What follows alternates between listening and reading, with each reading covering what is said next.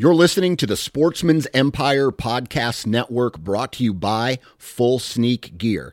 Check out their entire lineup at fullsneakgear.com. Also be sure to check out our entire stable of podcasts at sportsmansempire.com. Transform the way you hunt with the all-new Base cellular trail camera connected by the Moultrie mobile app. Moultrie Mobile's industry-best app gives you complete control over your camera settings, up-to-the-minute updates from the field, and other interactive scouting tools on your smartphone or computer. Features like weather forecast, advanced species recognition, interactive maps, and a whole lot more. For more information and to make your purchase, visit www.moultriemobile.com. Outdoor Edge knows that providing a freezer full of meat is part of the reason we all hunt.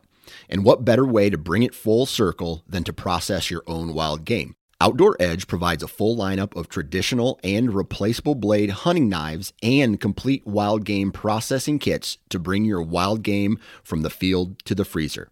Visit OutdoorEdge.com and at checkout, enter the discount code NATION30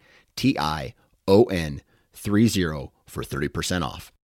New from Moultrie Mobile, the Feed Hub offers first-of-its-kind cellular connection and control for nearly any spin cast feeder on the market. When used with the Moultrie mobile app, you can monitor feed and battery levels, run feeders on demand, receive alerts when feeders are clogged, and remotely adjust feeding times.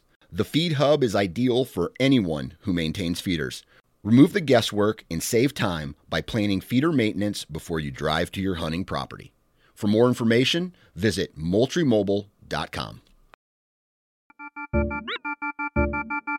This is the Nine Finger Chronicles podcast, brought to you by Vortex Optics.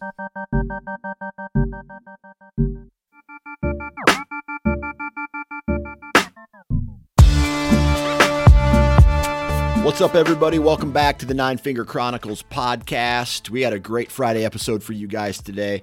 I'm going to be talking with Justin Henry from Florida, and this episode is all about really managing expectations for an out-of-state hunt, and we even break it down a little bit more into a semi-guided scenario where there's a guy offering up a piece of land for a price, and the hunter, in this case Justin, is going to be running the show by himself, right? He has some guys offering the property. Justin is able to go onto that property and it sounds like do whatever he wants. So we talk about expectations. We talk about the reality of the scenario. He currently lives in Florida and he's going to go on this hunt in Illinois. And, the podcast itself will cover all the details. I want to keep this intro short and get you right into the episode. Not only that, but I am renting a dumpster today.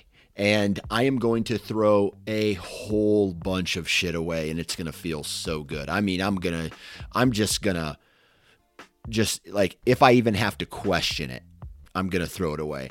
I'm not going to communicate with my wife at all. This is one of those scenarios where it's going to be better to ask for forgiveness after I've committed the sin of throwing stuff away that she might not want thrown away. But if I involve her, it will probably take 3 to 4 times as long. So I'm just going to throw everything away, ask for forgiveness, and if I throw something away that we need, I guess I'll just buy it again.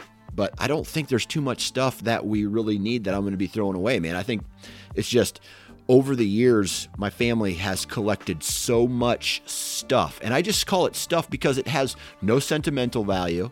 It's just laying there. We don't touch it. Boxes of just shit. And so I'm going to get rid of it. And that's what I'm going to be doing after I get done editing and launching this episode. So think of me like throwing a whole bunch of stuff away as you guys are listening to this podcast. But it's a good podcast.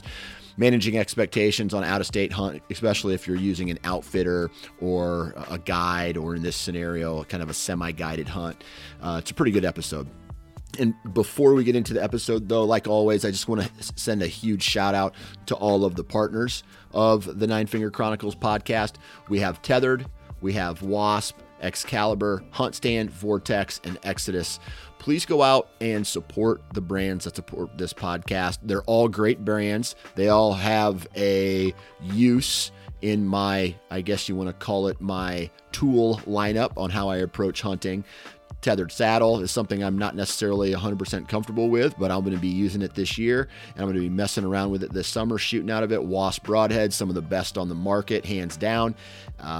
Love the company. Excalibur crossbows, 30 years of success, really. You don't stick around for 30 years if your products suck. So Excalibur wins on that front. Hunt Stand, one of the best mobile apps out there, if not the best mobile app out there. And the functionality of this app is second to none. And you mix that with what it costs per year, it's ridiculous. It's a no-brainer why you shouldn't be using Hunt Stand. Vortex Optics, great product, great people, and that just translates into the best customer experience you can have. And then lastly, Exodus Outdoor Gear. These guys got arrows now, but a trail camera company that's doing good things. So please go out and support those brands. Now let's get into today's podcast. Hopefully you guys enjoy it. 3, 2, 1. All right, all the way from Florida, Mr. Justin Henry. How are we doing, man? We're doing good, man. Thanks. So Florida, whereabouts in Florida are you located? Central, right? We'll call it 30 minutes southeast of Daytona Beach. Okay, all right. And is it always hot and humid down in Florida? You know, I would say 95% of the time, but for whatever reason, the past 2 years, we've had a pretty decent winter. You know, our winters don't really kick off until about January, but no, this past 2 years, we've had decent, and when I say decent, I mean highs in the high 70s, low 80s, mornings in the 50s. I mean, heck, 3 weeks ago we had mornings and it was like 57, which is incredibly doesn't happen. Right. So are you a Florida native? I mean, have you lived there your whole life? 38 years, yes, sir. Okay. Have you ever seen snow in Florida? When I was 5, it snowed. You could see the flurries, melts when it hits the ground, and then I believe a couple years ago in North Florida it snowed, but only, like I said, only that one time when I was about 5. Yeah. So do people lose their shit when that happens? Do they think it's the end of the world? They lose their shit when it starts to rain. Hazards go on. It's every old person possible just slamming brakes, throwing hazards on. They forget how to drive. That's nuts. You know, there's the people who have lived their entire life in Florida. I can imagine it can be very frustrating. And what I mean by that is Florida is, they call Florida the state where people go to die, right? Everybody goes down there to retire and basically die. But the fact that Florida, from my understanding, is growing like at 1,000 plus people a day. So it's just like more and more and more people just start flooding in and taking up space, basically. Yeah, I need to figure out the code to the gate so I can lock these people out. It's getting ridiculous. So let's see. Florida. I didn't know this. Lots of cattle in Florida. I think it's in the top 10 of cattle production in the United States. I would say it's probably in the top 3. Yeah. Actually. Yeah. Yeah. Yeah, people think of Florida, they think of our beaches and this beautiful, sunny margaritas on the beach, whatever the case may be, but that's not Florida, like, at all. I mean, there are our coast, so we'll call it 20 miles inland, not even, we'll call it 10 to 15 miles inland off of each coast is what you see on TV that they advertise. Everything else is swamps and pine trees and old, rugged Florida. As long as they're not destroying it and building houses on it, which seems to be happening, any vacant piece of land possible, they're tearing it down. So Yeah. Well, what do you do for a living? I'm the one that tears it down and builds the houses. So you're the guy who bitches about it, but just goes and does it anyway, right? That is correct. Yeah. Well, hey, everybody's got to make money, right? That is true, and it pays good. So Yep. I guess, and the good part is every now and again, like we'll get like where I'm sitting on the job site right now. We're on fixing to clear about 80 to 100 acres, and I have the opportunity. If it was during hunting season, I could come out here and I could bow hunt it and get to it before we destroy it, which can be good. It doesn't seem to ever time out properly. I've been able to turkey hunt a couple properties. But other than that, it's never seemed to time out properly. So Yeah. So when you're hunting in Florida, let's just keep it in the realm of deer right now. What's the deer hunting like where you live? it is extremely hard. And I know on the last podcast we did before we talked about it, everybody says my state's the hardest, but I won't say my state is the hardest, but I will say that if you can consistently kill deer in Florida, you could probably go anywhere, and given a decent amount of time, you should be able to be successful. Yeah. Yeah. So just real quick, talk to me about as far as Florida and the area that you're hunting, what are deer doing that make them so hard to kill? Everywhere is bedding. There's not a single place that they could not bed, whether it's in the palmettos. It just seems like everything's a thicket. Yeah. So there's no said, we're looking for this particular habitat for them to bed in. Well, you're hunting 10,000 acres of that exact habitat. It's just monotonous. So the terrain is not quite there. When you get to these swamps, and everything in Florida wants to eat you, kill you, sting you, hurt you, whatever the case may be. I mean, we have to worry about everything from panthers to pythons to snakes, whatever the case may be. And it's just, and then you throw the heat on top of it. Yeah. It could be challenging. Yeah, I feel you. All right. So you hunt Florida, but the reason you're on the podcast today is because you reached out to me and said, "Hey, I'm going on a hunt in Illinois. It's semi-guided, and if you want to talk about it, we can talk about it." And I think this is a good conversation, because I think right now there's a lot of people having these conversations about, hey, do I get an outfitter? Do I try to do public? Do I what are my options when it comes to leaving my current state and going to a different state to hunt? And, obviously there are a ton of options in every state. There's outfitters in every state. There's guides in every state. There's people who are willing to help for free. There's people who are willing to help, for trade. There's people who are willing to help for, like a guiding service or whatever. So Right. My first question to you about this whole thing is, what made you decide that you wanted to get out of Florida and go hunt a different state? Me and my father-in-law, Jason, we've been going to Kentucky every year he's been going for about 8 years. I got the invite 5 years ago, so this would be our 6th season that we would be going up there. We started putting in for Iowa points a couple years ago, I think, so this year I got my 2nd point, so we still got, 2 to 3 years, and we wanted to start expanding. And I listened to the guys from Working Class Bow Hunter, and Austin had mentioned last year, actually I think the year before, that he started running a semi-guided hunt. He puts you up lodging, the whole 9 yards. He's got private property. And I talked to him last year, and just financially I wasn't going to be able to do it. So the end of this past year, I called my father-in-law. I said, "Hey," do you want to do this? And he said, "Absolutely." I said, okay. I said, because we need to book the dates now before everybody else gets in there early. I just want, the old saying, early bird gets the worm. So it's like, Yep. I got to get in there and get it in there now.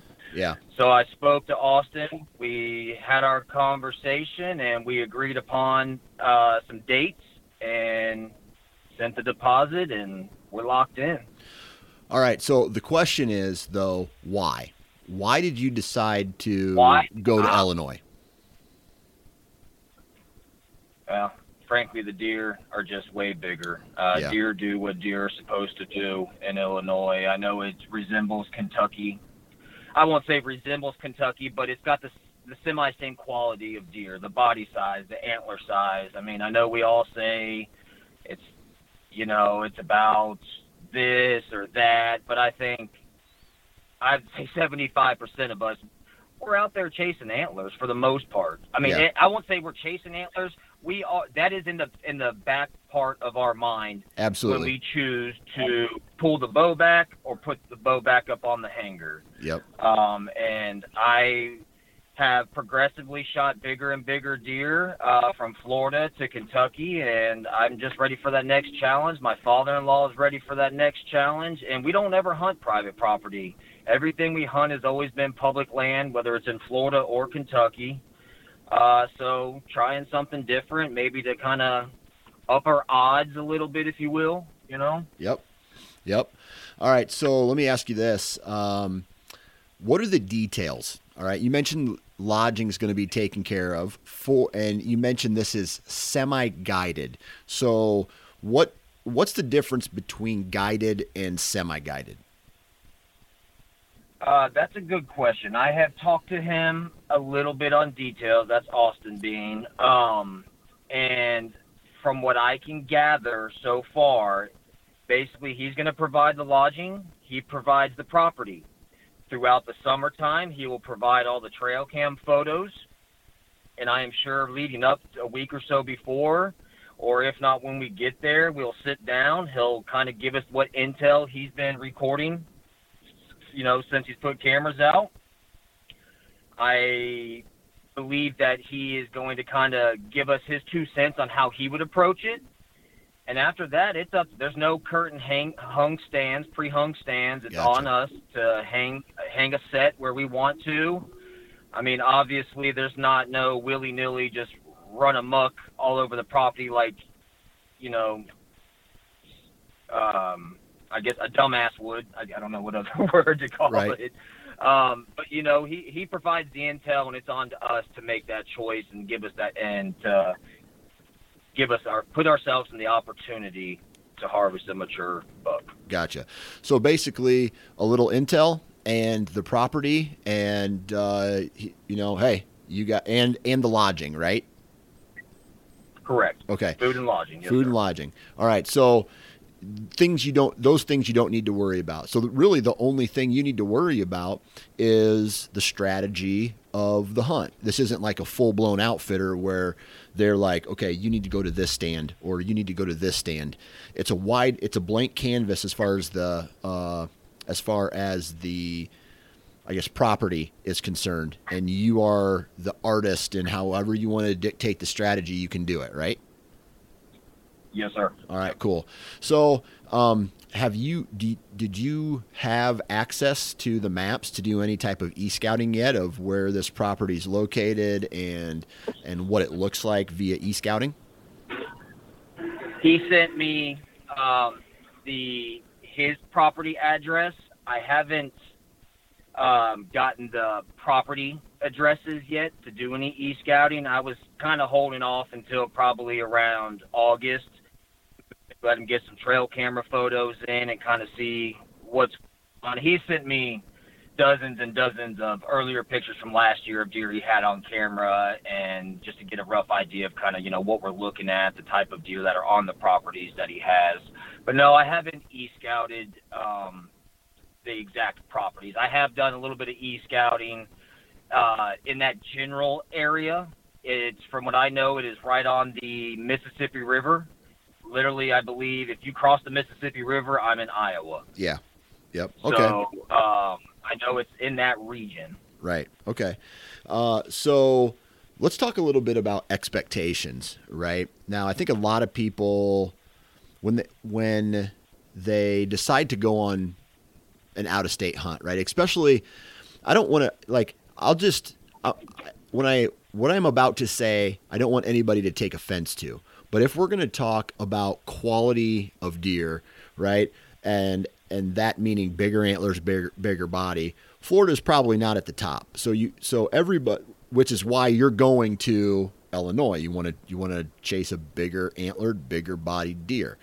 So, given the fact that you're going to a location that could potentially, a random giant could walk through, or it could have a bigger deer than you've ever seen before come walk through within shooting range. What are your expectations going into this hunt?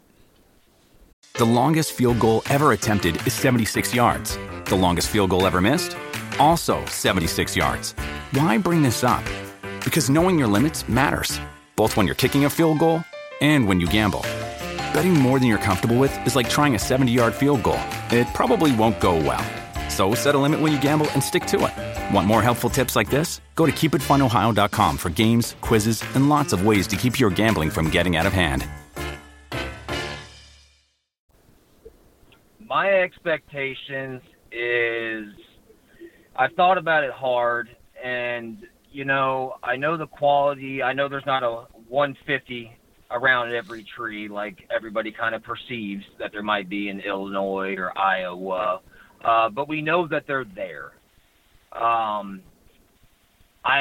My goal is to see some good mature deer on the hoof, whether it's from a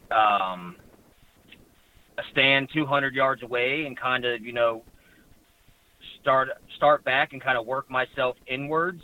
I think that now, do you want to like what are your, when I mean expectations, I mean, like, what do you envision happening on this hunt? Do you envision, the calorie, like you're gonna see a 170 or a 160 or a 140 or like? Yes, absolutely. And I believe that my expectations are that I will see some 150s, 160s and up, and my expectations are to put an arrow in one at sub 30 yards, somewhere around day 4, day 5, and kind of be able to kick back and relax and, enjoy a vacation per se. Yeah. Is what my expectation would be. Okay. But, so that's an expectation, right? Like, so you are honestly expecting to have a crack at a 150 on this trip? Yes. Okay. Well, that's, and what is leading you to that expectation? Is it something that the guy in charge has said, hey, you're going to have no problem? Is it just because you're going to the Illinois? What is leading you to that expectation? I would say it's things. One, it's Illinois, the area of Illinois. 2 is the trail cam photos that I have seen. And 3, he told me what was shot out there last season and the amount of people that he that ran through the property. So I guess the what's the word I'm looking for? The percentage of deer that were shot versus the people that were in there. People that harvested versus the people that did not harvest. The numbers were good. So in the back of your head, you sit there and you think, all right, well, those are good odds. So, if I do my part, I should be able to put myself in a position to succeed. Gotcha. Okay, man, that's a pretty good, like, man, that's a high expectation. In my opinion, I think that's a pretty high expectation. No, it absolutely is a high expectation. Yeah. And I won't say I hold myself to high standards, because Lord knows I definitely don't, because I guess we'll talk about reality later here in a little bit. But, like I said earlier, I just I've worked myself up. No, I have not shot a 130-inch buck. Yeah. So that is quite the jump to go from a 110-inch deer that I shot last year to a 150. That's a gigantic jump. Yeah. I guess you just feel like the opportunity's there for a 10-day hunt that I should be able to get myself in a position. Gotcha. Okay. Now, like when I have an expectation, right? I guess I look at it as three ways. Expectations versus an expectation is in a way kind of a reflection of reality, right? Like the more realistic you are about a scenario, the expectations may shift, right? So my expectation going out to South Dakota has changed over the years that I've gone because I have more knowledge and intel about specific areas and yeah, I've seen some great bucks out there, but the reality is that most of them are on public ground or private ground, and that me gaining access to that is slim to none, and so I have to curb my expectations now to something completely something different than what was. So do you realistically think then, if we're going to be talking about this term reality versus expectations, do you really think you're going to get a crack at a 150 in that 10-day period? I would have to say no. Okay. I believe that the opportunity to see them will be there. Gotcha. I think reality is that the first buck that comes through and gives me an opportunity that truly gets me excited, that I'm willing to wrap my tag around, is what I'm going to attempt to run an arrow through. Okay. All right. With that said then, so like what are you, have you thought at all yet about, because you're going to be in Illinois, right? It's a great state to hunt in. Yep. You've talked about this expectation of potentially seeing in the reality of seeing a deer in the 150s. What are you going to be willing to pass in order to get to that? Like if a 130-inch deer comes walking down the lane on day 1 or 2, are you throwing an arrow at it or are you waiting? I'm absolutely throwing an arrow at it. Yeah. Okay. So so the number 150 doesn't necessarily mean much anymore at this point. Obviously, if a 150 comes through, you're going to take a shot at it. But if it's something 20 inches smaller comes through, you're also going to throw an arrow at it. Correct. And and that's one thing that I've had to go through in the back of my head. I mean, we all know that there's giants in Illinois and in Iowa.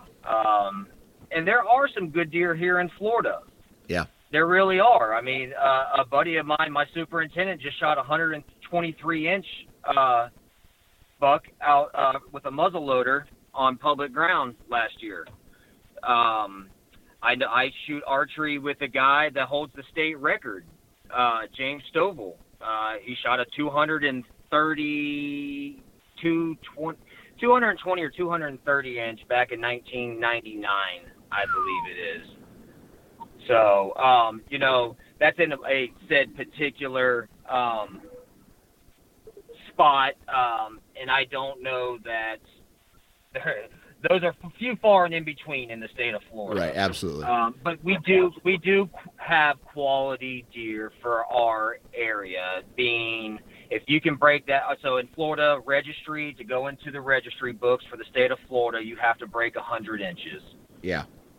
So that's kind of the said guideline for the registry here. Like that's the goalpost right there, and for the state of Florida, everybody wants to shoot that registry buck. Gotcha. Okay. All right. So you have this, you got kind of these expectations of at least seeing something big. Let's say you go in there on day 1, day 2, day 3 in this 10-day hunt, and you're checking trail cameras, or he shows you pics as like 2 days old of a big deer cruising an area, knowing that a deer is running around and maybe even making some moves on that deer, being mobile, trying to get on the ridge that this buck is at, or trying to intercept a doe group that, a group of a buck or a certain buck is, following. If you start to see them and start to be making moves on some of these bigger deer, are you still throwing an arrow at that 130 if there's consistent intel coming from a bigger deer? That's I don't think I've even thought about that particular part yet. That's I don't know if I could even answer that, to be truthful, because I think in the moment would have to dictate that. But I do. So I've kind of always, at least I won't say always, lately dealing with what my father-in-law has done, and I've never been in this quiet position where I have passed anything.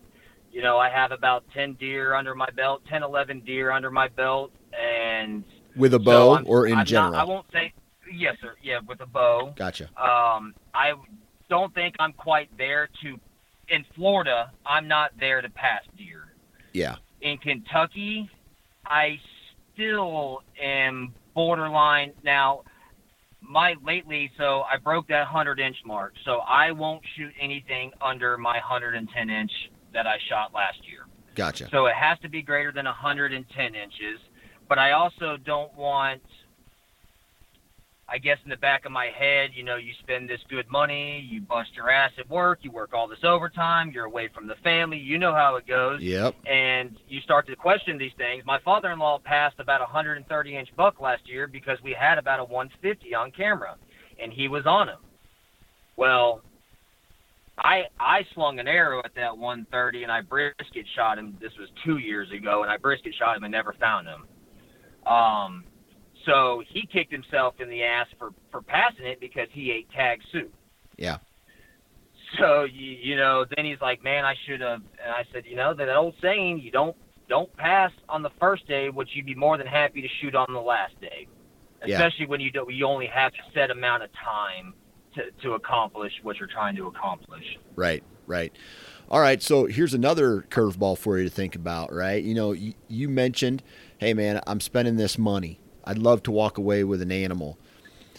100-incher comes down the trail on one of these days here in Illinois, even the last day or the second to last day, and it provides you an opportunity to tag out and go home. Are there any limitations for how small of a deer you can shoot off that property? I don't know. I thought about that actually a couple of days ago, talking to my father-in-law. I haven't discussed that with Austin yet, but I would imagine there's got to be. I mean, he's done a very good job at managing these properties, so I would hate to be the one to put an arrow in an up-and-comer. He hasn't given me a no-shoot list yet per se. Yeah.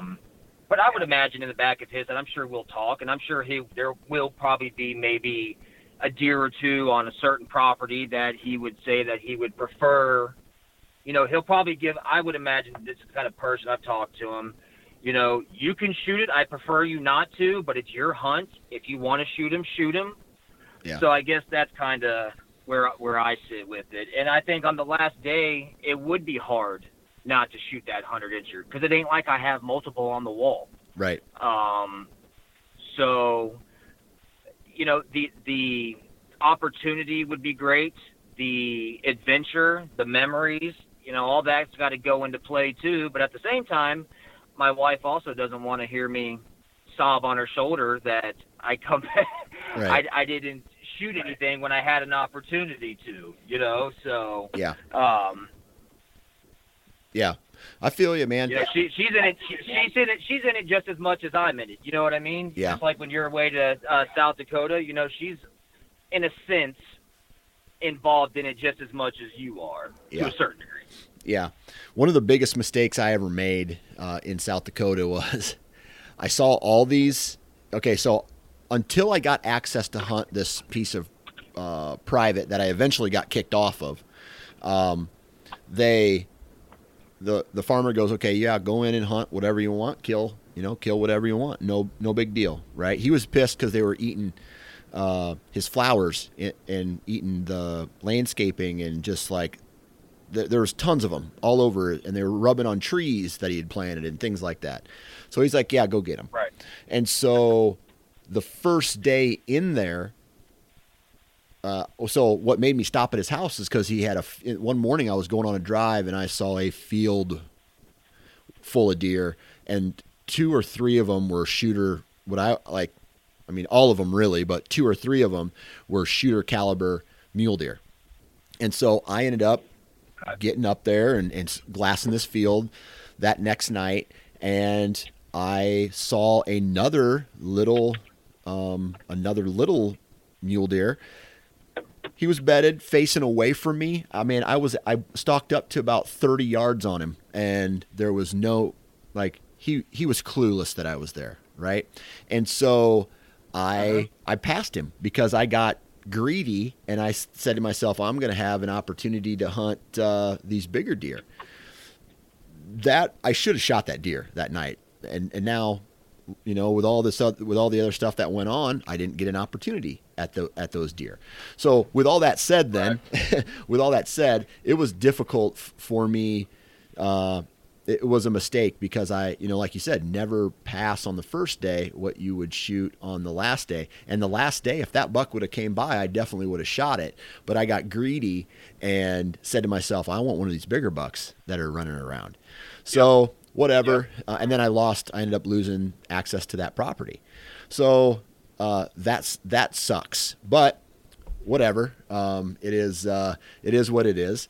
And I don't know. So I'd hate to, I don't know. I guess I really don't know what I'm trying to say here, except for, man, just like use your best judgment and shoot whatever makes you happy. And I think that I think what really sucks is if you have different expectations than what a guide or an outfitter has, then you should probably not use them. Because if a guide came up to me, and I bought the hunt, and then they said, well, here's a list of deer you can't shoot or you're going to get fined. Well, was there that expectation leading into the sale of the hunt? Because, man, if someone told me, hey, you can't shoot a certain class after I already paid for the hunt, man, I'd be frustrated. Absolutely. So, yeah. Yep. But I also understand how those guys make their money, right? And they sell the hopes of running into a very good caliber deer, especially for you, man. You're going from all the way from Florida to Illinois, and there is an opportunity there for you to put an arrow in a 150 if all things play out.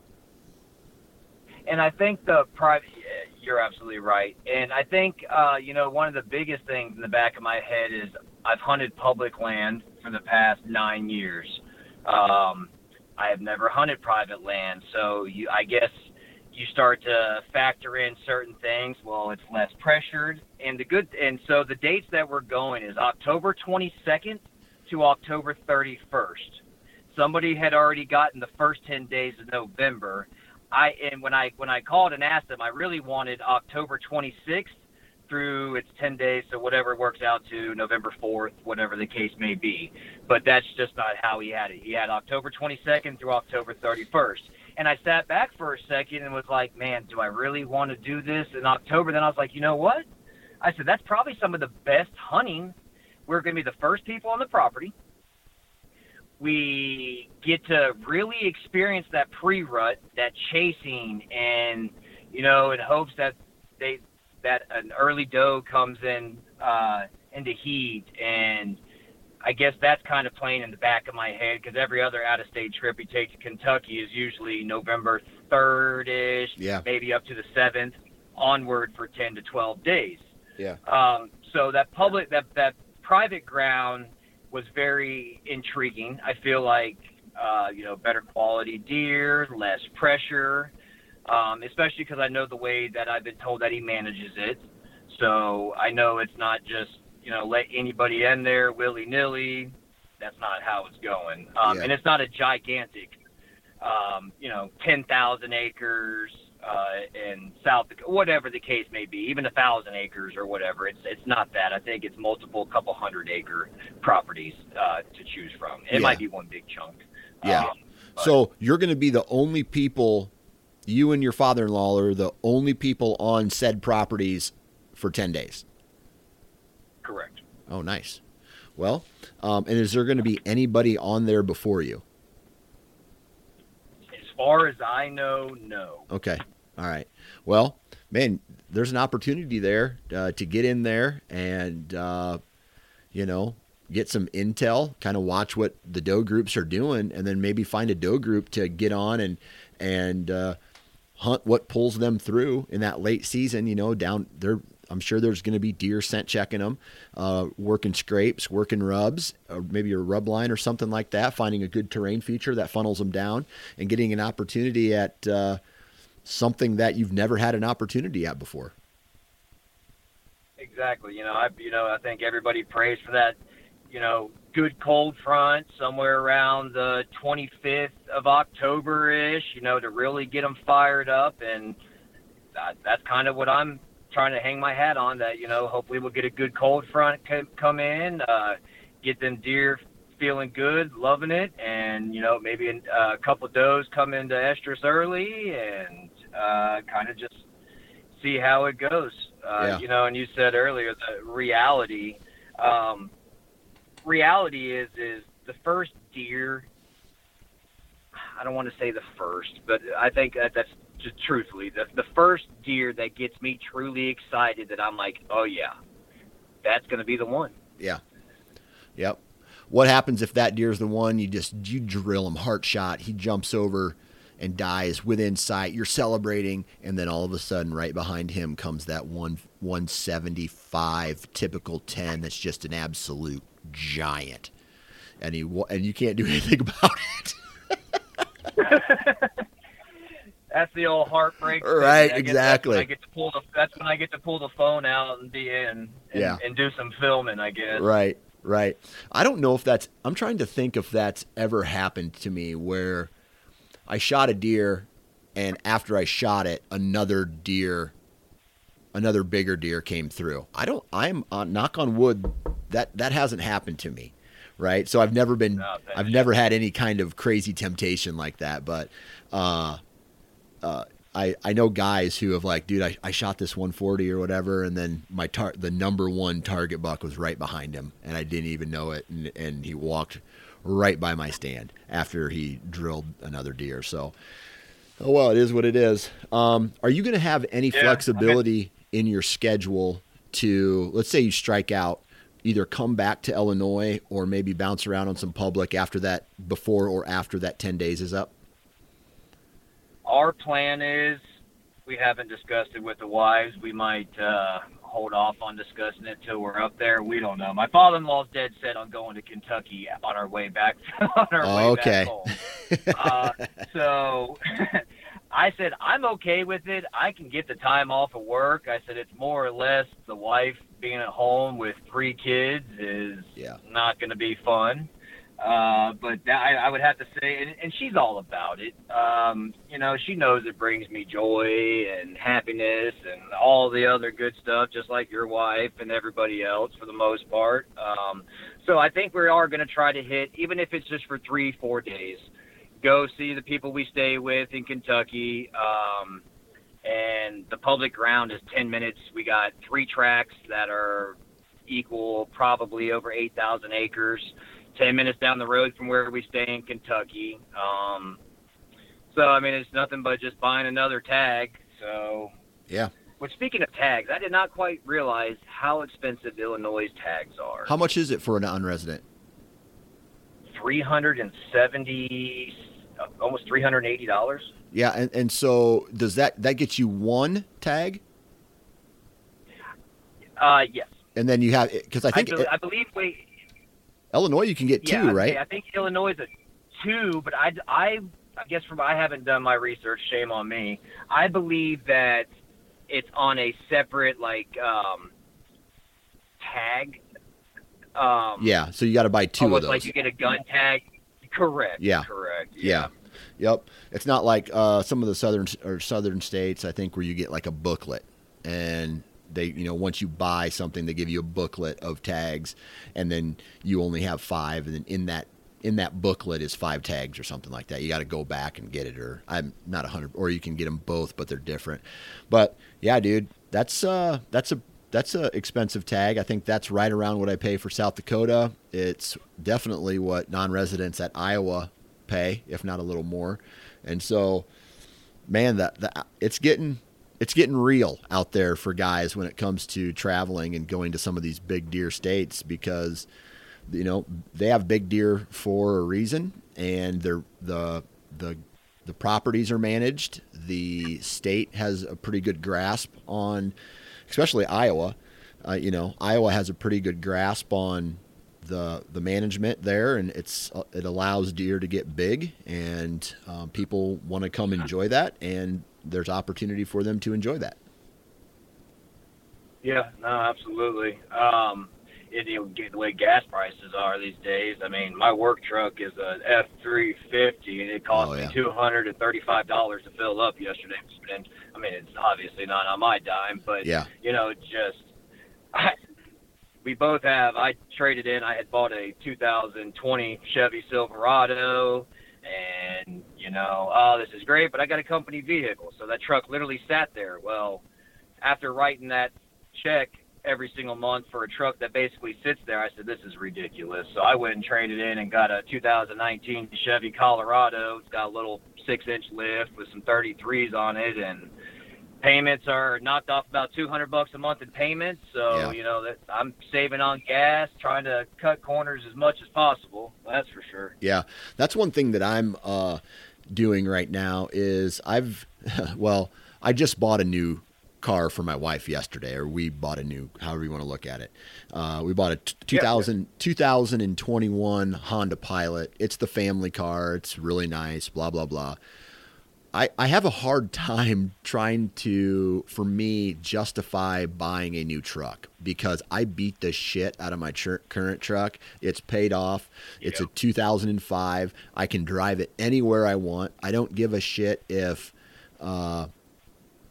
it gets scratches or dents on it. Don't care. It's already been hit by 2 deer. I've already hit 2 deer with it, and I'm as long as the tailgate opens and I can put deer in the back of it, that's all I care about. It's funny you say that, because so I have a 19-foot bay boat, and never had a problem pulling it with my Chevy, and before that I had an F-150. So I buy the Chevy Colorado, and about a week later I had an opportunity to go take the boat out. So I go hook the boat up, and I had to go by Walmart for something. As I'm walking out of Walmart, I'm looking at this picture of my truck pulling this 19-foot boat, and I said, boy, I did not think about that very thoroughly. But yeah, it looks like a micro machine pulling a boat. Yeah. I mean, it pulls it, but I didn't. And I was like, you know what? It's only got I think it's a 4-foot bed. Yeah. 5-foot bed, maybe something. I was like, well, it'll hold a deer. That's all that matters. There you go. Well, hey, man, I tell you what, good luck on this, on your season, both in Florida, potentially Kentucky, and definitely Illinois. Hopefully those expectations and that reality meet somewhere, and you're able to walk away with a really good story and a good deer in the back of your truck, man. Yes, absolutely. I greatly appreciate it. And there you have it, everybody. Huge shout out to Justin, not only for taking time out of his day to hop on the podcast and chat with us, but good luck. I'm sending good vibes your way, man. Hopefully this Illinois hunt pans out for you. Can't wait to get back on the episode, and can't wait to have you back on the podcast to talk about your success.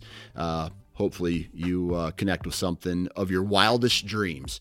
Other than that, huge shout out to Tethered, Wasp, Excalibur, Hunt Stand, Vortex, and Exodus. Man, really appreciate those brands supporting this podcast, and some of these guys have been here since day one. So shout out to those. Other than that, man, I appreciate every single episode that you guys listen to, not only on the Nine Finger Chronicles, but the Hunting Gear podcast as well. If you haven't heard the Hunting Gear podcast, please make sure that you listen to that. There's a ton of great gear-related information that comes out of that.